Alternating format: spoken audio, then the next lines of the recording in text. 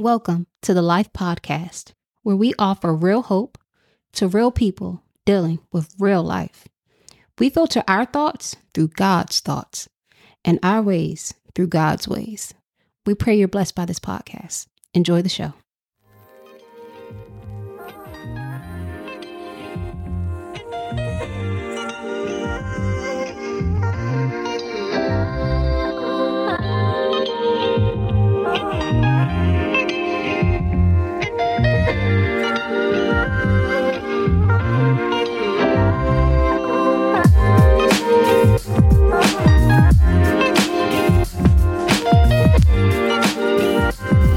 Welcome back. Hey y'all, it's been a long time coming, but we are back. We are back. I miss you all. I know you probably thinking what we've been doing, but there's been a lot of changes to the show. Some cats are gone, some cats are back. Just life changes, but we're excited that we are back. This is the Life Podcast Show. Living intentionally for eternity, people. We try to filter our perspectives through God's perspectives, try to filter our views through God's views, and we try to filter our ways through God's ways. The levitating one, the one whose feet never touches the ground, the creepy crawler himself, the smoothest man in the land. He will not be with us today because he is enjoying sunny Florida. He's down with my uncle in Florida enjoying himself. So keep him up in prayer. Make sure that he is lifted up. So I'll be riding a little solo dolo today, but I am excited. I have a heck of a show for you all today.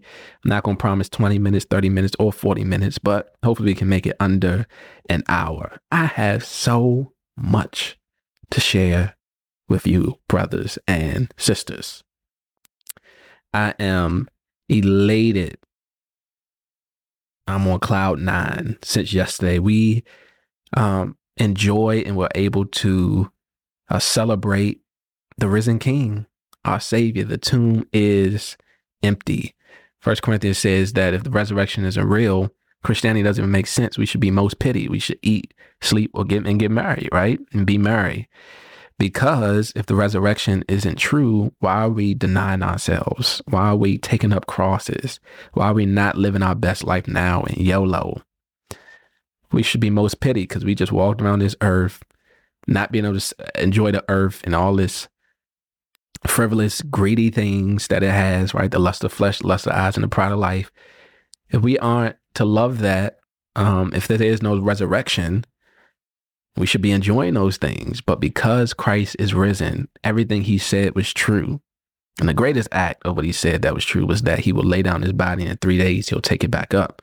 He will be resurrected. And because that, his testimony lives. That there will be a coming judgment for those who don't believe, but to those who do believe, eternal bliss, harmony, fellowship with our God, who will one day wipe our tears from our eyes.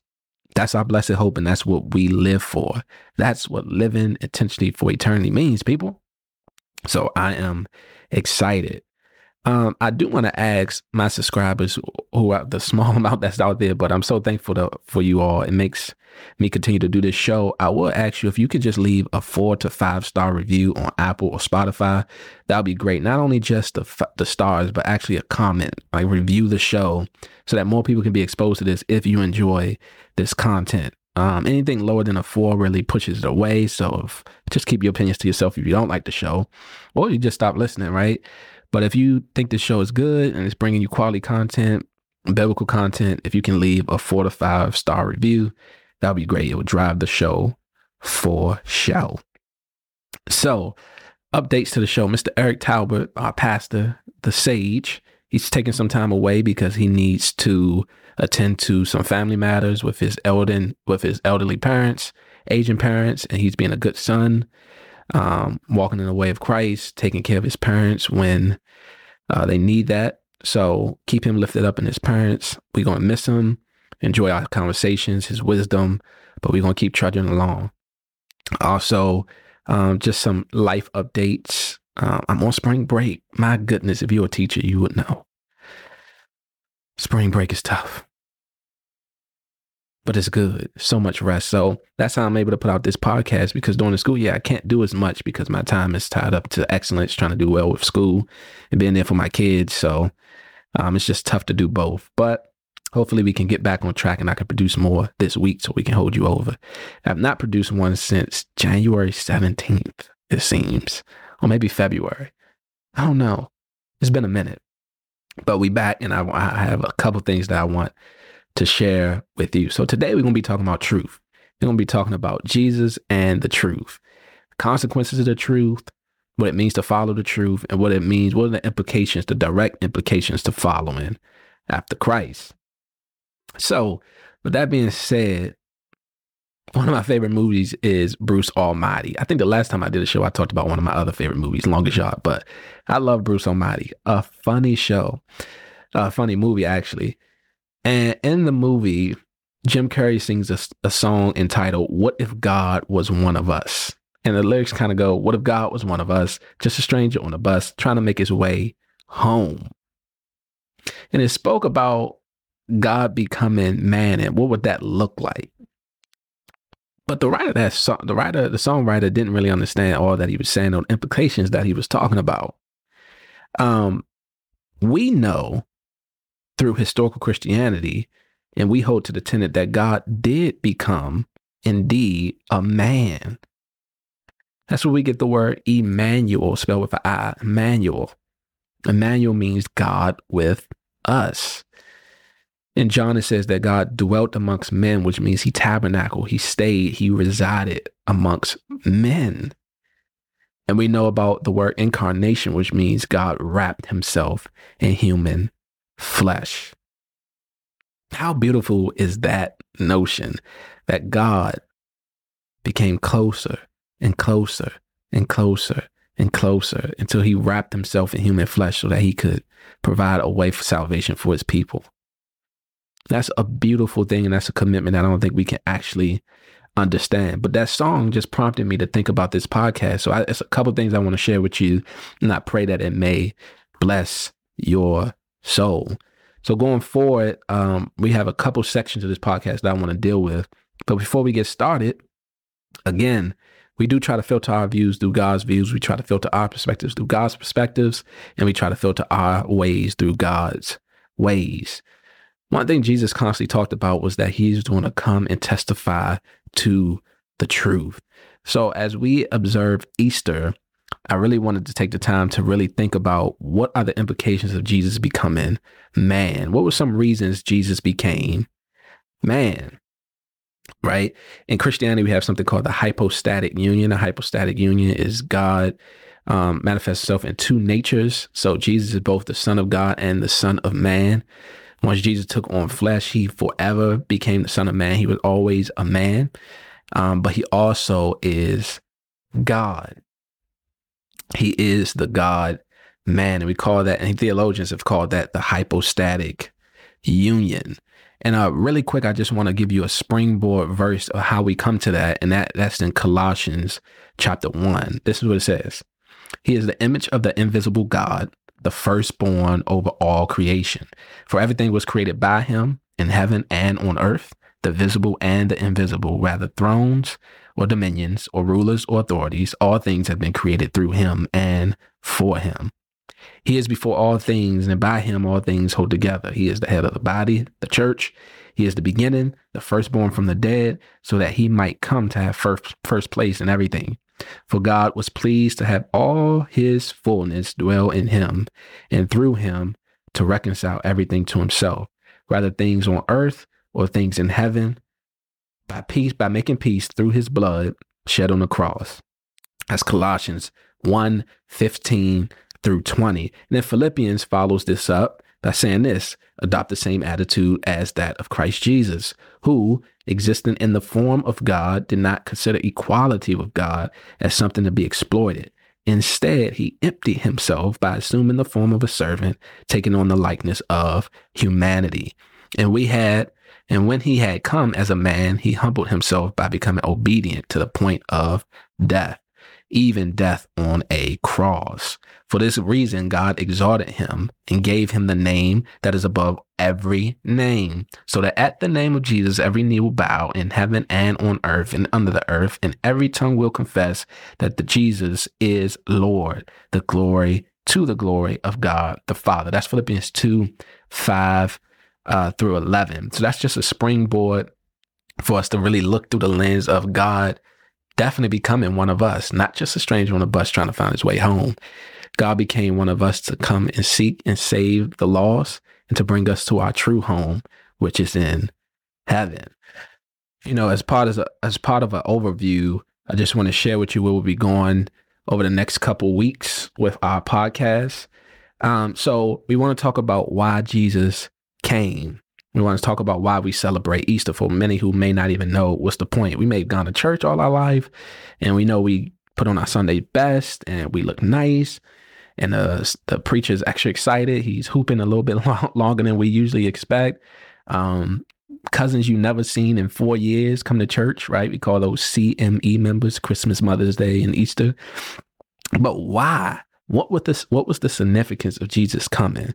So I believe I have 3 reasons that I want to share, but not all in this podcast. Only one reason today in this podcast. But as an overview, kind of a bird's eye view where we'll be going, I have 3 reasons why I think Jesus came.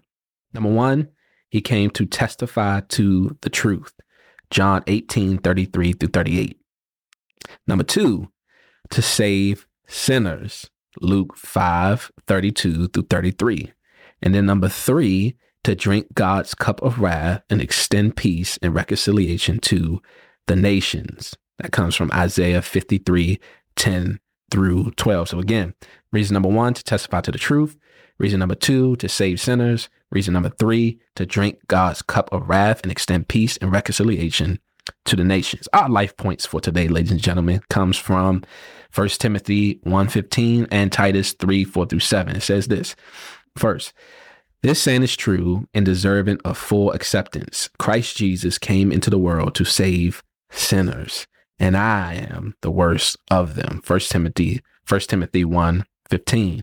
And then we have Titus 3:4 through 6. It says, but when the kindness of God, our Savior, and his love for mankind appeared, he saved us, not by works of righteousness that we had done, but according to his mercy, through the washing of regeneration and renewal by the Holy Spirit.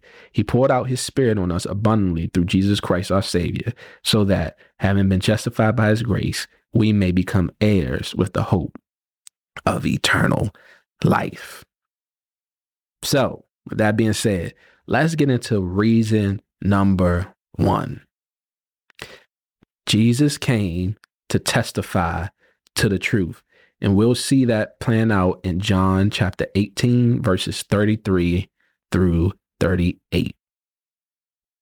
Again, reason number 1 is Christ came to testify to the truth. Listen to what he says in John chapter 18, 33 through 38. Then Pilate went into the headquarters, summoned Jesus, and said to him, are you the king of the Jews? Jesus answered, are you asking this on your own, or have others told you about me? I'm not a Jew, am I? Pilate replied. Your own nation and the chief priests handed you over to me. What have you done? My kingdom is not of this world, said Jesus. If my kingdom were of this world, my servants would fight, so that I wouldn't be handed over to the Jews. But as it is, my kingdom is not from here. You are a king then, Pilate asked. You say that I'm a king, Jesus replied. I was born for this, and I've come into the world for this, to testify to the truth. Everyone who is of the truth listens to my voice. What is truth? Said Pilate. This text, above all else, gives us true insight into Christ's mission on earth. Although we celebrate his birth on Christmas, the true reason we rejoice is because of Easter. Christ coming as a baby is an amazing truth that perplexes us, but it does not save us. But Christ dying as a man, that saves us. By his stripes, we are healed, and forgiveness of sin is made available to all who believe. Jesus himself said, I was born for this. I came into the world for this, to testify to the truth. Jesus, throughout his ministry, spoke about truth more than anyone else. He said things like, I am the way, the truth, and the life. And he says, you will know the truth and the truth will set you free. He also said that he will send the spirit of truth, i.e. the Holy Spirit, to lead and to guide his people into all truth. Jesus was consumed by God's truth being proclaimed to the furthest and remotest part of the world. His stunning statement that people will know the truth and the truth will set them free. And who the Son sets free is free indeed. Of his commitment to the truth. Lies, deception, deceitfulness, and pride keep people bound to darkness and slavery. But truth, righteousness, holiness, and justice leads people to freedom, peace, joy, and fellowship with God. 1 John said this about those who live for the truth. What we have seen and heard, we also declare to you, so that you may have fellowship with us. And indeed, our fellowship is with the Father and with the Son, Jesus Christ. That's 1 John 1:3. Listen to what Acts says about how Jesus accomplishes this. Peter began to speak. Now I truly understand that God doesn't show favoritism, but in every nation, the person who fears him and does what is right is acceptable to him. He sent the message to the Israelites proclaiming the good news of peace through Jesus Christ. He is Lord of all. You know the events that took place all around Judea, beginning from Galilee after the baptism that Jesus preached, how God anointed Jesus of Nazareth with the Holy Spirit and with power, and how he went about doing good and healing all who were under the tyranny of the devil, because God was with him. That's Acts 10:34-38. Listen, the truth of the matter is that Jesus' freedom is from the tyranny of the devil, Satan. Tyranny can be defined as cruel, unreasonable, or arbitrary use of power or control. That's from Webster's, by the way. The prince of the air, Satan, rules over his people. His rule over the people is oppressive, it's cruel, and it's crippling. You got to think, demonic, the people that was demonic, how he would the demons would throw kids to the ground and have them vomit. How it had a woman bent over for years. How had a woman bleeding for years. Like all this oppression that was taking place in Jesus' day. That's the oppression of the devil. In your own life, when you see things just out of bent in the crippling situation in your life, you can't get out of certain things. You got to question. You got to question, brothers and sisters, who ruling my life? Who's ruling my life? So the prince of the air, Satan, rule over people is oppressive, cruel, and crippling. Jesus talks about that is the actual freedom he came to give his people from that oppressive, crippling, and cruel rule that Satan has put the whole world under, that Adam submitted and subjugated the whole world through his sin of disobedience. So with that being said, Jesus' freedom exposes the devil's lies and cunning schemes, and it sets a host of captives free. But there's a dichotomy to that. And it's although testifying to the truth is Jesus' purpose and mission, living in lies, deception, and deceit is humanity's mission. To rule God's creation without the creator and to serve and worship the things of the earth rather than the creator of the things of the earth is humanity's greatest dilemma. They are bound to it. They love it, enjoy it, are comfortable in it. And if not for an act of divine intervention, are hopelessly lost in the rat race of the perilous curse of sin. Ladies and gentlemen, listen to this. History has proven time and time again that humanity will reject the creator for the love of their sin. Again, history has proven time and time again that humanity will reject the creator for their love of sin. Do not take my word for it. Don't take my word for it. Let's look to the word to discover that truth. Listen to what Jesus says in John chapter 1. We get these words in John chapter 1. This is what we have. He was in the world, and the world was created through him, and yet the world did not recognize him. He came to his own, and his own people did not receive him. It's John 1:10-11. As Jesus came into the world to testify to the truth, sinful humanity resides in the whole world to hinder God's truth and follow many schemes. Jesus' burning passion throughout his life was for God's name to be kept holy, for God to be trusted above all else, for God's righteousness to burn like the morning sun, and for God's name to be valued among Israel and the Gentiles. Ultimately, Jesus wanted men to love the Lord their God with all their mind, soul, strength, and heart, and to love their neighbor as themselves. Listen, Christ came to restore the truth about God and man into the world, and for that reason, humanity hated him and chose to reject him. Before Pontius Pilate, the very people who celebrated him and praised him, shouting, "Hosanna, Hosanna to the highest praise," cried out days later, "Crucify, crucify him." Moreover, Jesus testifying to the truth was not just an ethereal or pithy testimony. It was, as he put it, truly, truly true. Jesus knows the truth about man. And for the sake of time, we can define truth as God's original intent or purpose for what he created. Again, truth can be defined as God's original intent or purpose for what he created. Listen to some of the examples the Bible says about how God created man. Then God said, "Let us make man in our image, according to our likeness. They will rule over the fish of the sea, the birds of the sky, the livestock, the whole earth, and the creatures that crawl on the ground." So God created man in his own image. He created him in the image of God. He created them, male and female. Jesus, that needs to be established anymore in our present day of time, in these yet to be United States. That is true. He created them, male and female. Listen to this. "Everyone who bears my name and is created for my glory, I have formed them. Indeed, I have made them." That's Isaiah 43:7. Listen to this. "What is a human being that you remember him, a son of man that you look after him? You made him a little less than God and crowned him with glory and honor.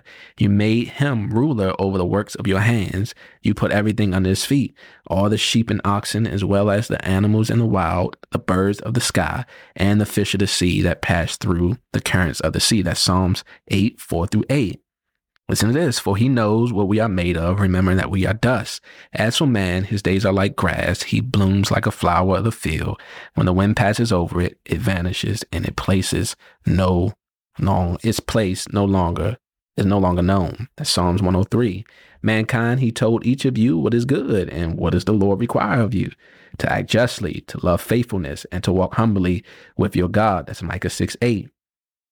Now, here we go to kind of the bad things about humanity, right? Listen to these passages. Let's listen to the truth about humanity.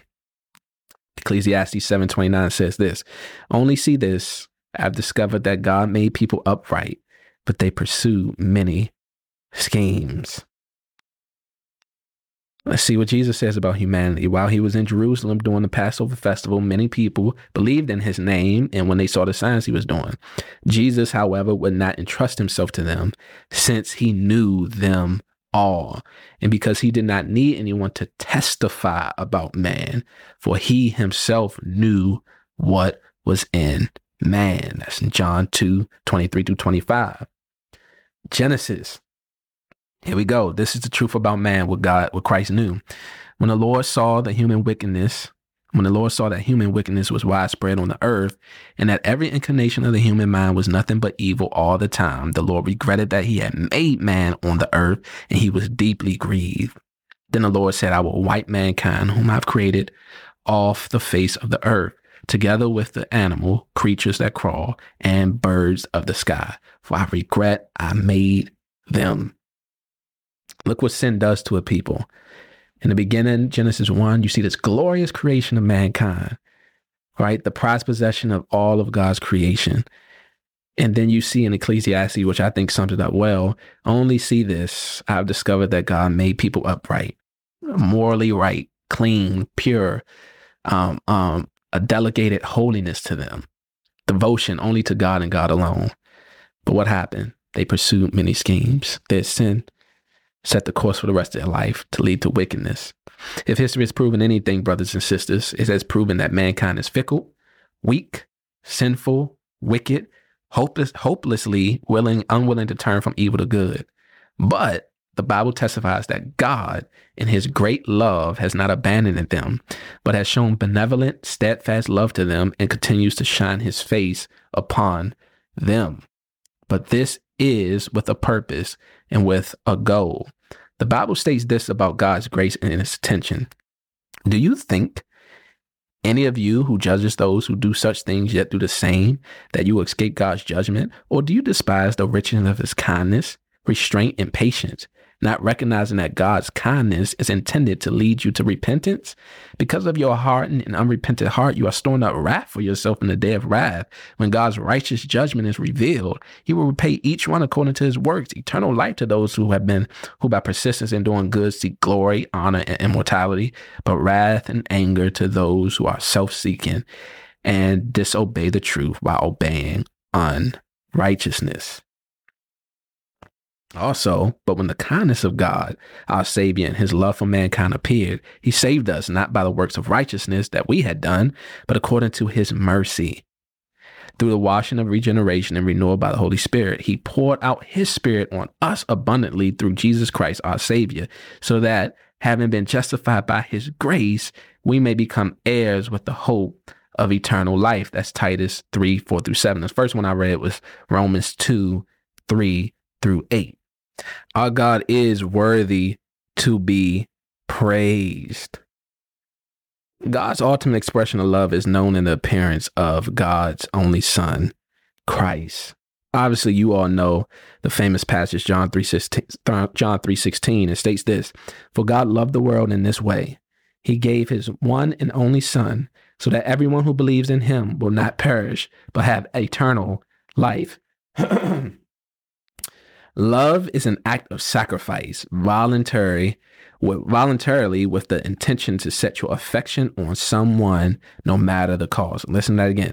Love is an act of sacrifice, voluntarily with the intention to set your affection on someone, no matter the cost. Love is best seen in a covenant in which two people enter a relationship for life, committed to the goodwill and prosperity of the other member with the aim to pour affection, grace, benevolence, and loving kindness on them for all the days more. We see this covenantal love within marriages, in which we love for rich or for poor, sickness or in health, for better or for worse. Those vows express a steadfast commitment to each other, no matter the situation or circumstances. Now, for a good person or someone we deem worthy, we would love like that. But God's love is magnified to the nth degree. His love is showered on those who esteem him not, who reject him, and who would choose every other thing over him if they had a choice. Jesus reminded his disciples, "You did not choose me, I chose you." God shows his mighty love this way. But God proves his own love for us in that while we were still sinners, Christ died for us. How much more then, since we have been justified by his blood, will be saved through him from wrath? For if while we were enemies, we were reconciled to God through the death of his Son, then how much more, having been reconciled, will we be saved by his life? That's Romans 5:8-10. The Bible not only shows our perilous situation by saying we were God's enemy, but it also says we were dead in our sins and unable to respond or obey God. Romans 8 says this: "For those who live according to the flesh have their minds set on the things of the flesh, but those who live according to the Spirit have their minds set on the things of the Spirit. Now the mindset of the flesh is death, but the mindset of the Spirit is life and peace. The mindset of the flesh is hostile to God because it does not submit to God's law. Indeed, it is unable to do so. Those who are in the flesh cannot please God." That's Romans 5:8. Brothers and sisters, we need to see that the manifestation of God's love is shown through grace and mercy. Grace is God giving you what you do not deserve. Mercy is God not giving you what you do deserve. Listen very carefully. In kindness, grace met your case. In mercy, Christ has set you free.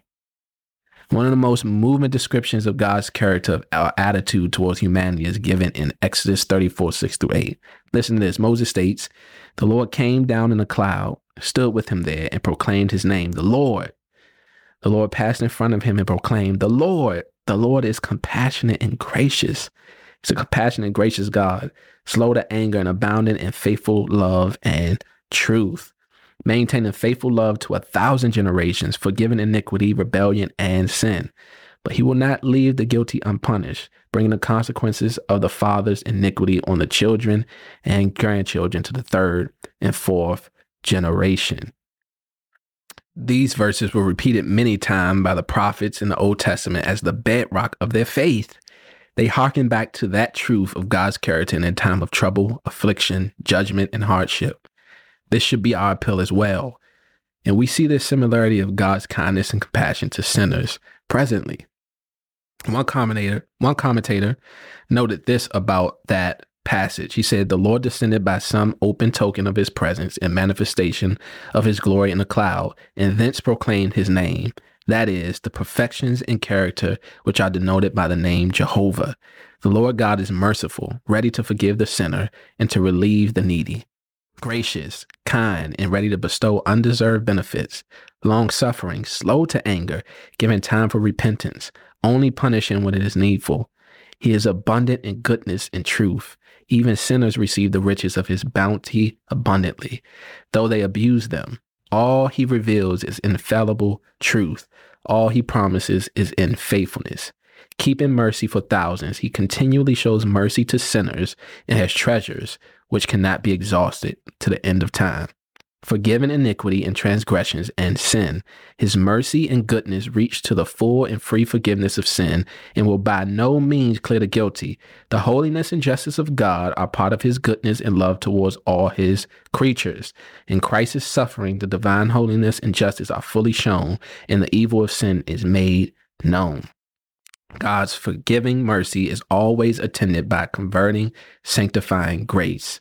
None are pardoned but those who repent and forsake the allowed practice of every sin, nor shall any escape who abuse, neglect, or despise this great salvation. Moses bowed down and worshiped reverently. Every perfection in the name of God, the believer may plead with him for the forgiveness of his sin, the making holy of his heart, and the enlargement of the Redeemer's kingdom. Listen to what Ephesians 2 says. "And you were dead in your trespasses and sin, in which you previously walked according to the ways of this world, according to the ruler of the power of the air, the spirit now working in the disobedient. We too all previously lived among them in our fleshly desires, carrying out the inclination of our flesh and thoughts. And we were by nature children under wrath, as the others were also. But God, who is rich in mercy, because of his great love that he had for us, made us alive with Christ, even though we were dead in trespasses. You are saved by grace. He also raised us up with him and seated us with him in the heavens in Christ Jesus, so that in the coming ages he might display the immeasurable riches of the grace through his kindness to us in Christ Jesus. For you are saved by grace through faith, and this is not from yourselves. It is a gift of God, not from works, so that no one can boast. For we are his workmanship, created in Christ Jesus for good works, which God prepared ahead of time for us to do." That's Ephesians 2, 1 through 10. Y'all ever been reading sometimes and you so used to quoting the scripture in a certain translation, and then you write it down in a different translation, so it's messing your brain up? That's what just happened. I was used to saying it a certain way because I remember it a certain way, but this translation was a little bit different. I'm using the CSB. Usually I use the NLT, but that's just a side note.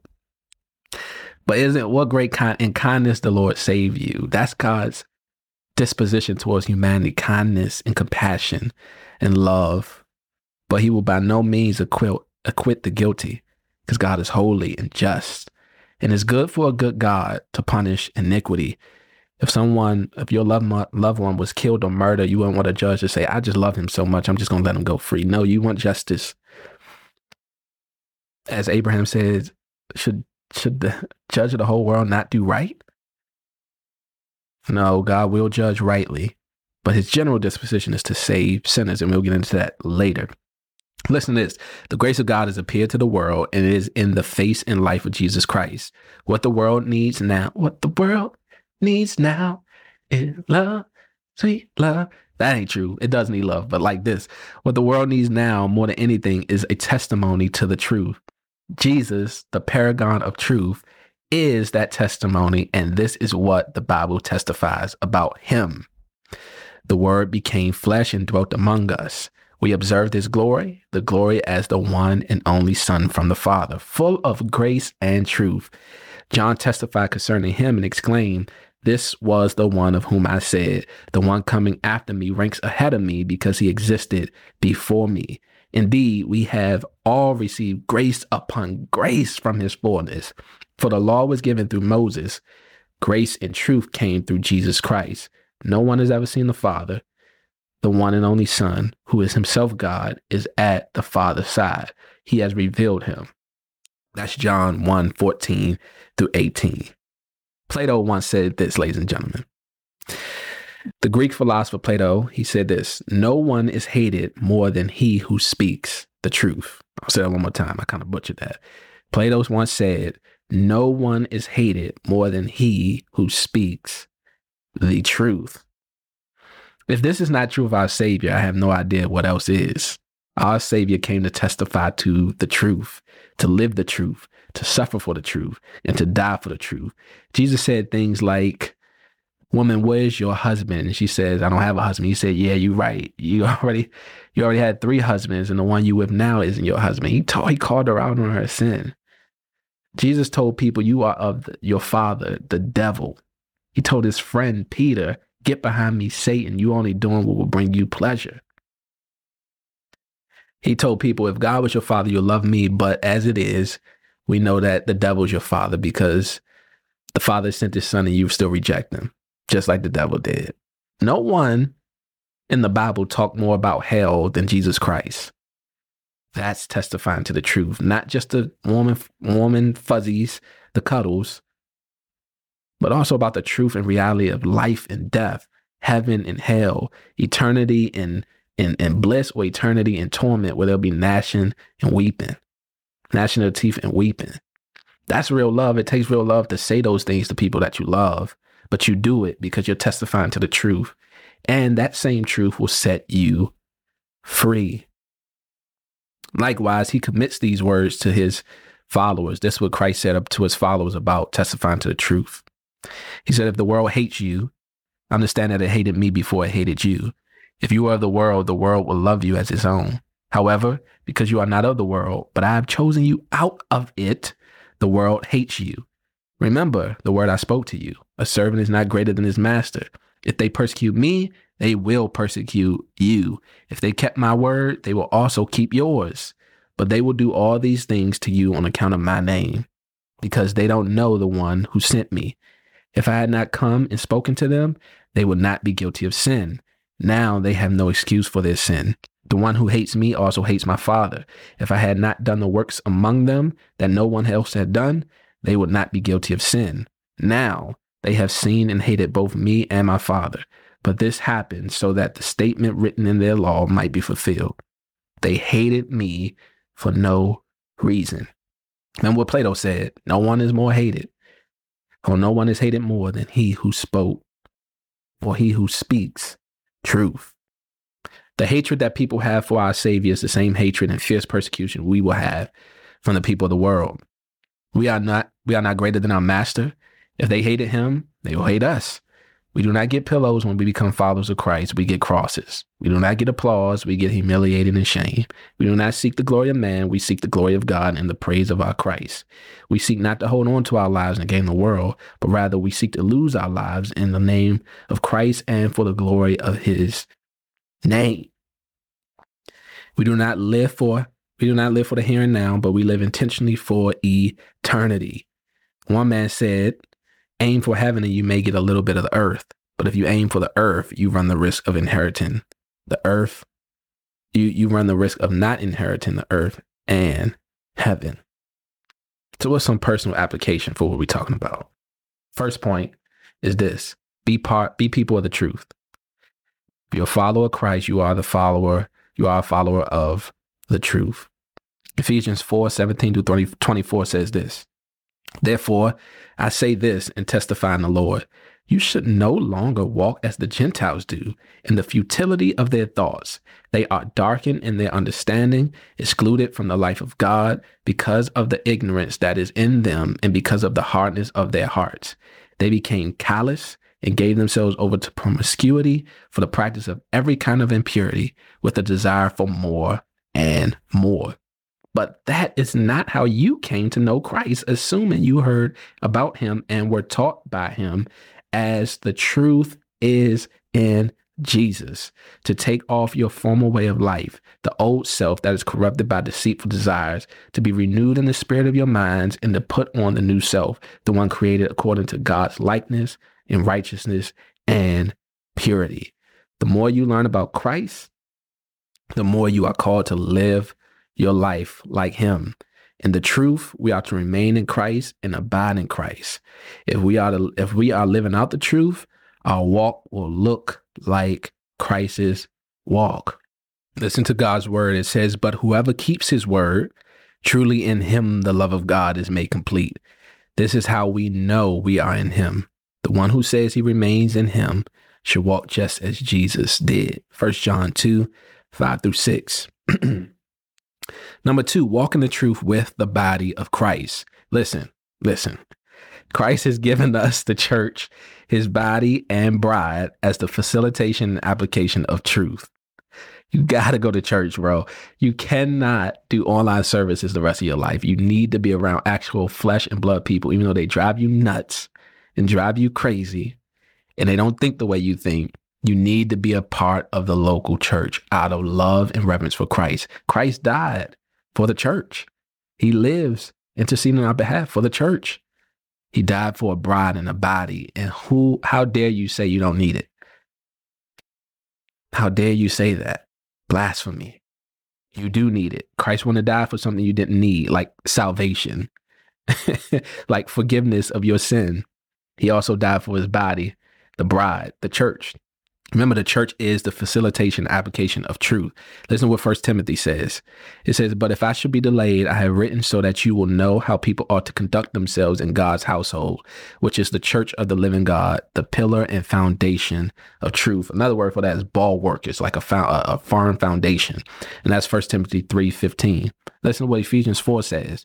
The one who ascended is also the one who ascended far above all the heavens to fill all things. And he himself gave some to the apostles, gave some to be apostles, some prophets, some evangelists, some pastors and teachers to equip the saints for the work of the ministry, to build up the body of Christ until we all reach unity in the faith and in the knowledge of God's Son, grown into maturity with the stature measured by Christ's fullness. Then we will no longer be like little children, tossed by the waves and blown around by every wind of teaching, by human cunning with cleverness and the techniques of deceit. Remember, that's humanity, deceit, cunning, cleverness. We'll keep going. But speaking the truth in love, let us grow in every way into him who is the head, Christ. From him, the whole body, fitted and knit together by every supporting ligament, promotes the growth of the body for building itself up in love by the proper working of each individual part. You need the church, ladies and gentlemen, brothers. My gentlemen out there, you have to go to church, gentlemen. Brothers, you have to go. Even though the songs may be boring, it may be a little bit hyper feminine, and it's a lot of songs that doesn't really speak to your manliness and masculinity, go to a church and change it. Go to a church and speak out against it and change it. Let God use you as an instrument of his change, right? To go in there and be a strong man with convictions, trying to hold fast to sound doctrine. Go in there and change it. If you can't change it, pray for it. Pray for your pastor. Be that person that God used to change the boat around. But you have to get locked into a local church. Being part of a local church that sings, prays, preaches, and teaches God's word is essential for remaining in Christ and in the truth. Again, being a part of a local church that sings, prays, preaches, and teaches God's word is essential for remaining in Christ and in the truth. We are not called to be lone wolf Christians. Rather, we are called to be a part of a family, God's family. The problem is that we do not always like our family. But let these words encourage you from Philippians 2. If then there's any encouragement in Christ, if any consolation of love, if any fellowship with the Spirit, if any affection and mercy, make my joy complete by thinking the same way, having the same love, united in spirit, intent on one purpose. Do nothing out of selfish ambition or conceit, but in humility consider others as more important than yourself. Everyone should look not to his own interests, but rather to the interests of others. That's what the church is supposed to look like. not supposed to be selfish and hypocritical and all that stuff. And we are, let's go back to God's word and say, what is our goal? What is our purpose as a church? Everyone should look not to his own interests, but rather to the interests of others. As we adopt the mind of Christ in truth, we can start living out the truth with boldness, meekness, and gentleness. Remember, we are to speak the truth, but in love. Right? One man says 3 people will tell you the truth: the doctor, the drunk man, and the child. But they may not always do that in love. They just do it because that's their nature. They just tell you, man, you fat. Man, your breath stink. They just tell you. They don't have no filter. And it's the truth. It hurts, but we should do it in love. We should do it with gentleness and kindness. And number 3 is expect persecution and suffering when you speak the truth, but don't repay evil for evil. Our last personal application is expect persecution and suffering when you speak the truth, but don't repay evil for evil. I can't express that enough. Do not repay evil for evil. As hard as that is, I was watching The Passion last night with my wife, and that's an incredible movie. And that might be a violation of the second commandment. I get that. No graven images, but it just was a powerful movie. I still think it grosses like one of the highest movies ever. And you just see Jesus being whipped, and he just is blessing these people, and Father, forgive them, for they know not what they do, as he's being mistreated. And I think that was just a good depiction of what that really looks like. Anyway, remember Jesus' words in the Beatitudes: blessed are those who are persecuted because of righteousness, for the kingdom of heaven is theirs. You are blessed when they insult you and persecute you and falsely say every kind of evil against you because of me. Be glad and rejoice, because your reward is great in heaven, for that is how they persecuted the prophets who were before you. Remember, we are not greater than our master. We will suffer for his name, but as important as that is, it is even more important to remember how we should suffer. 1 Peter 4:12-17 says this about suffering. Dear friends, don't be surprised when the fiery ordeal comes among you to test you as if something unusual happened to you. Instead, rejoice as you share in the suffering of Christ, so that you may also rejoice with the great joy when his glory is revealed. If you are ridiculed for the name of Christ, you are blessed, because the Spirit of glory and of God rests on you.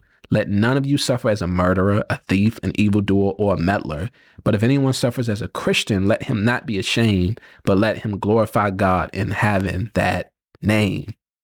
For the time has come for judgment to begin with God's household. And if it begins with us, what will the outcome be for those who disobey the gospel of God?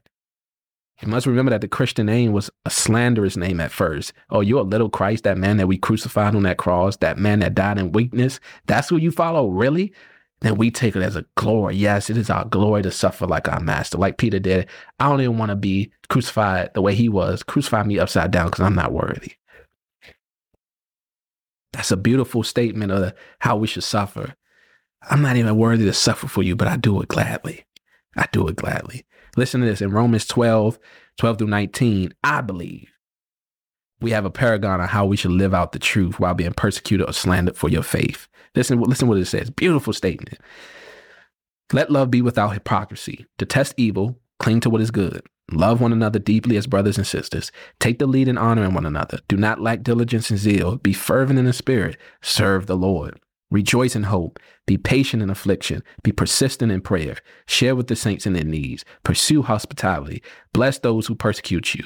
Bless and do not curse. Rejoice with those who rejoice. Weep with those who weep. Live in harmony with one another. Do not be proud. Instead, associate with the humble. Do not be wise in your own estimation. Do not repay anyone evil for evil. Give careful thought to what is honorable in everyone's eyes.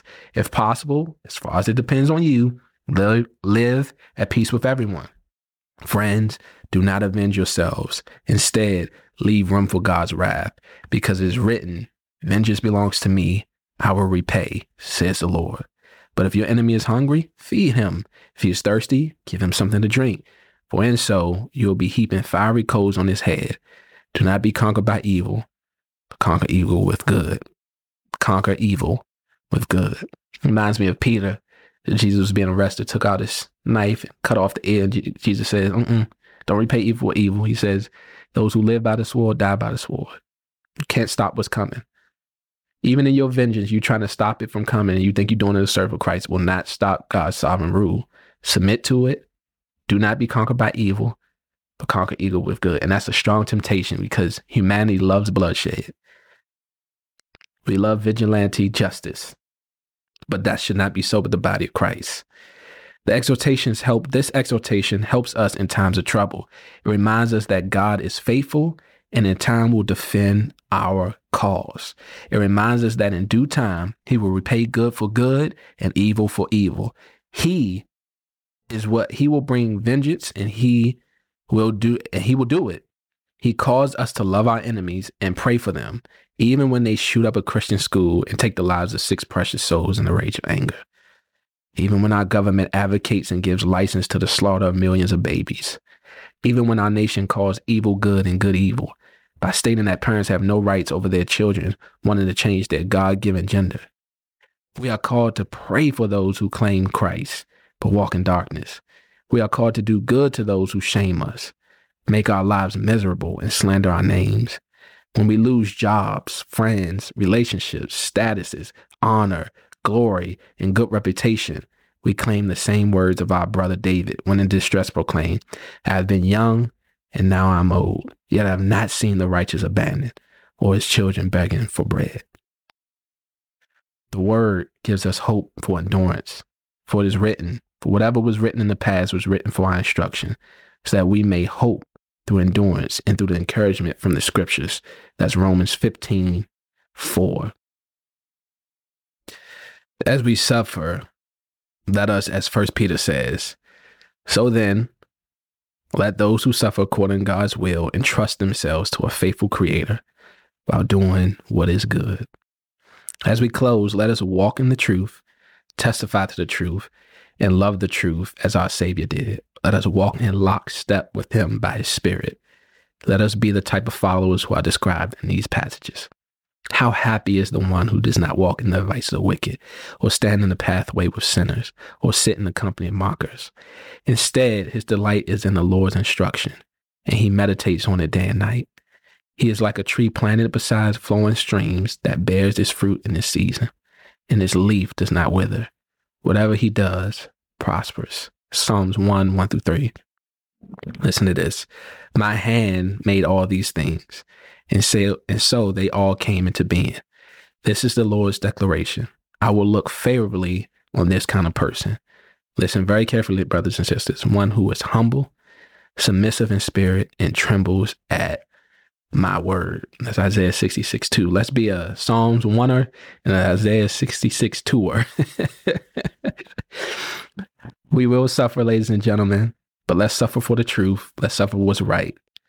Let's suffer with our church. Let's live out the truth of our church and expect to be persecuted for what we live out.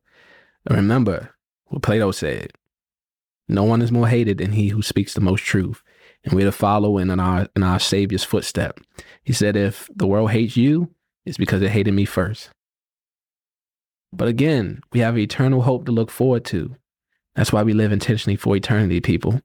The Life Podcast, where we filter our thoughts through God's thoughts. We filter our perspectives through God's perspectives.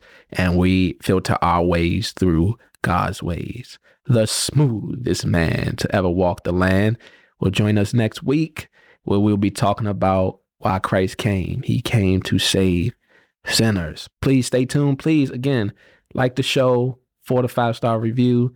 Please, that will really help the show. I'd love to hear what you all have to say so I can be better in my craft, to be criticized even, so that I can learn how to do this better and put out more content that brings glory to God and is for your good. Again, this is the Life Podcast. Please enjoy your Easter Monday. Peace.